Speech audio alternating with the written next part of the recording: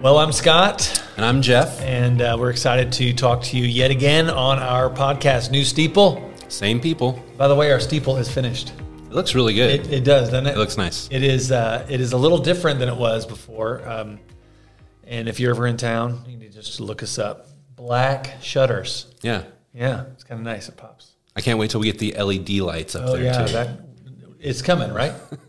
We'll see. We'll see. Maybe. Well, anyway. Well, today we wanted to talk a little bit more about something that if you're affiliated with the Churches of Christ, you might want to skip this because you probably already know all this. But if you aren't affiliated with the Churches of Christ, we just thought, hey, let's give you a little bit more insight into who we are, into who our faith tradition is, so that you'll kind of have a better idea as we continue on with this podcast. Yeah, if you're somebody who just walks in off the street into our worship service on Sunday morning, it might be a little jarring if you're not knowing what to expect. So hopefully this will give you some clue you into some things that you can expect and some things that Johnson Street is all about. Of course, when you say it might be jarring, it sounds really ominous, doesn't it? We don't handle snakes yet. I have one at home. He does. Yeah, he does. Okay, so I grew up Baptist. Did you grow up?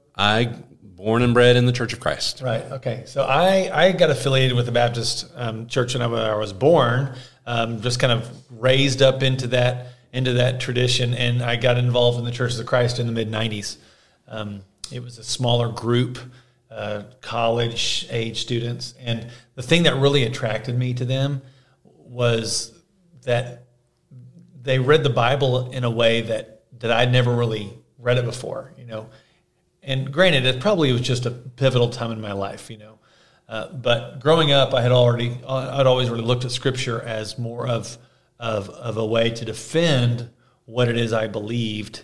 And whenever I got involved in this group, they were reading it, and I started to see all of the human fingerprints in Scripture and the Gospels, and how God really did use people to tell His story, which was really kind of cool to me.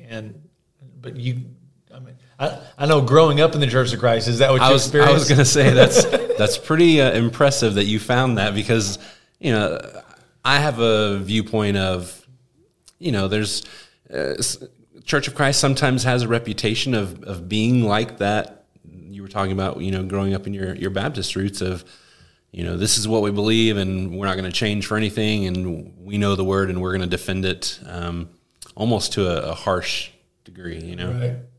That's funny, isn't it? Yeah. Because that lets me know that, there's a lot of different faith traditions that are doing their best to get it right. None of us are right about everything. Well, can you share with us a little bit about the background of the Church of Christ? Yeah, definitely. That's one of the things that really got me involved and drew me into this particular, I'll say, faith tradition, because we're not really a denomination. Churches of Christ really started as a movement, didn't really start as a denomination, and that's one thing that really drew me to it, because it was more of this attempt by these founding church fathers in America. Really, this is one of the first purely American religious movements, Christian movements. But their goal was to try to restore Christianity back to what it used to be back in the early days, right after Jesus had risen and ascended. They wanted to kind of get back to those early Christian roots. Did you grow up hearing that? Mm-hmm. Yeah, definitely. And what was always really powerful to me is that it began as a movement of unity. They were trying to get everyone back together. Yeah, because there were several different preachers from different faith backgrounds. I think there was a Presbyterian, there was a Baptist. I don't know if there was Methodist, or may have been one, but in that day, in the 1800s, if you weren't part of a denomination, then you couldn't really participate with them in the sacraments. For example, baptism, communion. You couldn't really partake of communion with a particular faith tradition unless you were able to answer a few questions. So they almost had like this heavy guard, at the front who would ask you the questions, and if you got it right, he'd say, okay, you can pass. I think in those early days they actually gave you a token, and if you had the token, then that meant you could have communion because you answered the questions correctly. So one of the founders. Can I add church bouncer to my job description? you could, church bouncer. I don't know if we still do that today, but he was one of these founding fathers, or just the guy who really wanted to change this. Said this is not right. Believers should be able to take communion together. We shouldn't have to go through a heavy, And so they started to really think through what it is that they believed, and so it began really as a movement to take us back to this idea that was in its purest form. That's why today even there's no real central governing body of the Churches of Christ, because it's not really a denomination; it's more of a movement. So you have so many Churches of Christ, but they're all autonomous, which is kind of neat for me, because that means that every church is able to be led by the Holy Spirit to do the things that they feel like they need to do. And so that also can come with some, frustrations too, because each Church of Christ can be a little different in the things that they believe or do. Right. And so what makes Johnson Street unique? What are some things that somebody coming for the first time might expect to see or hear here? Well, we are a Church of Christ, so one of the things that you see in most Churches of Christ these days, although it's changing, is the use of instrumental music. We don't use instrumental music in our worship service. So if you come on a Sunday morning, that worship hour and a half, we won't have instruments. And the reason is because those early fathers wanted to just go right back to the Scriptures. There were so many creeds which you had to know to be involved and agree with, to be involved in a particular faith tradition, whether it's Presbyterian, Baptist, Methodist, whatever it was. And he says, we want our creed to be the Bible. So then what that means, they're going to look at the Bible and they're going to see, what does the Bible say? And now they use a certain type of way of looking at it, that they'll say, if it's commanded, let's do it. If it's inferred, let's do it. Although inferences, you can make a lot of inferences about different things. So that doesn't always work out perfectly. If there's an example of it, we'll do it. And so when it comes to worship in the New Testament, there's really not a lot of anything about how they worshiped, which is interesting for you being our worship minister. I'm sure you've had to develop an entire theology of worship around the whole Scriptures. And the struggle with that sometimes can be, that silence in there.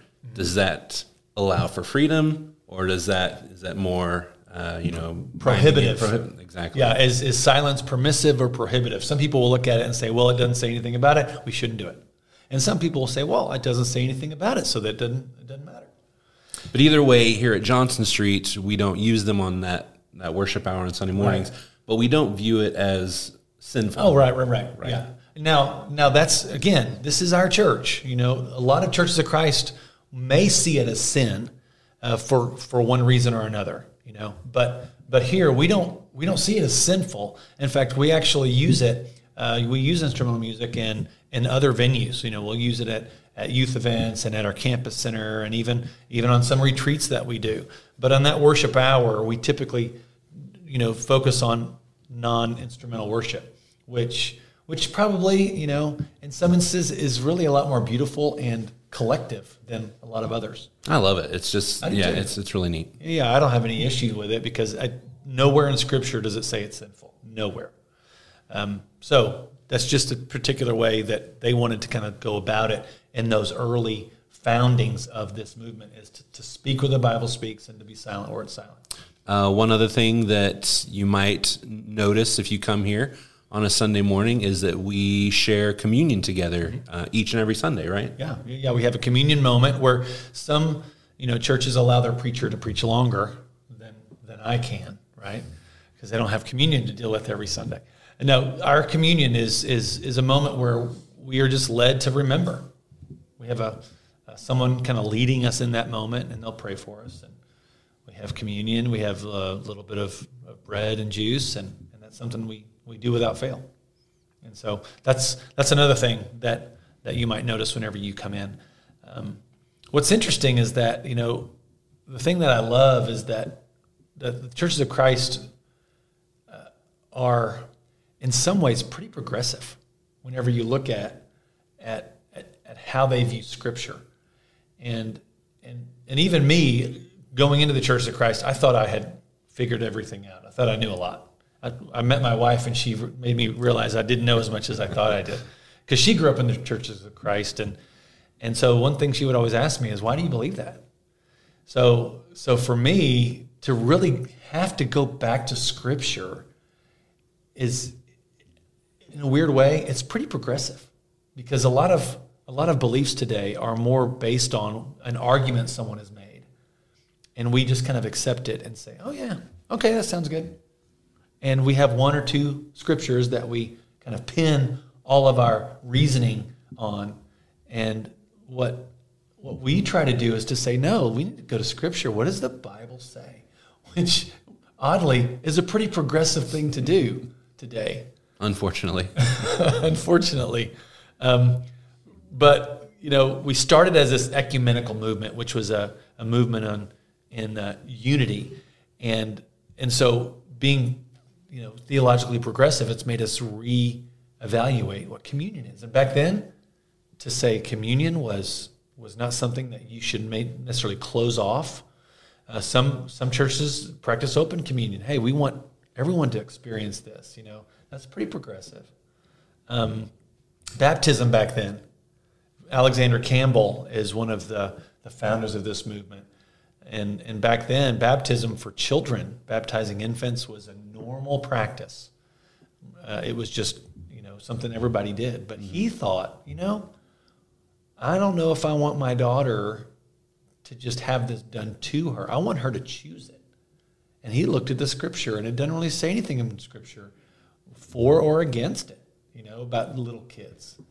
So that was pretty progressive for him to be able to say that.